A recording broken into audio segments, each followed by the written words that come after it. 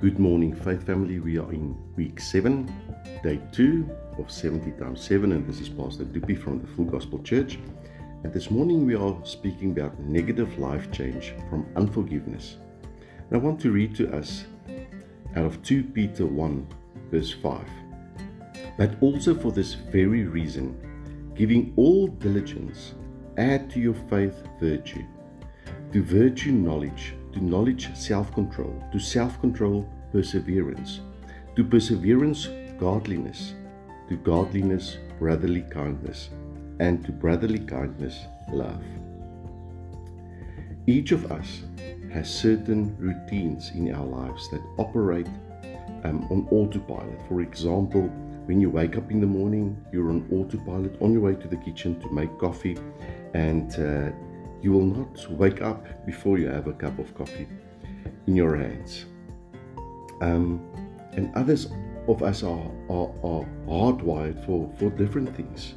Habits can either be good or habits can be bad.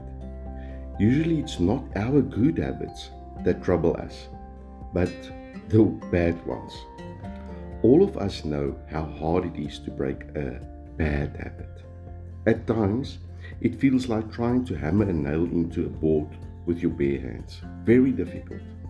A key to breaking a bad habit is understanding the root source that is causing that kind of behavior.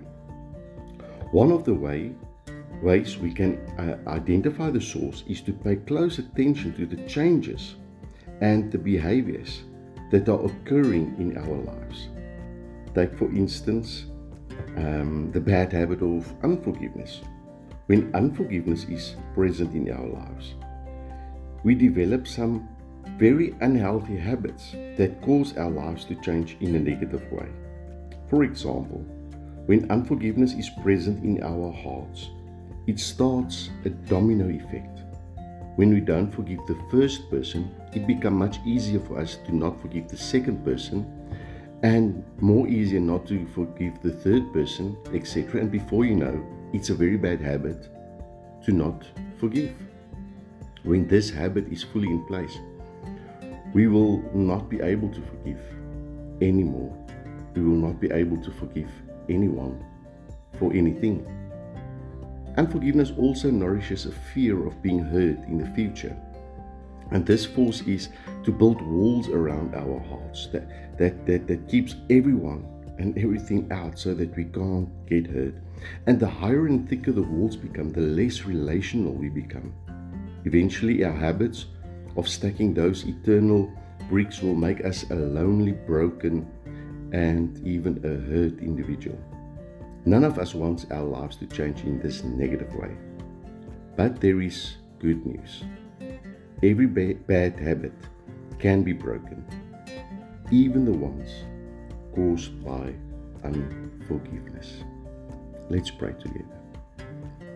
Father God, I want to pray that through your Holy Spirit you will come this morning and reveal the bad habits in our lives. And if there is any bad habits like unforgiveness, help us that we can break these walls down. Ask for forgiveness. I pray that in Jesus' name. Amen.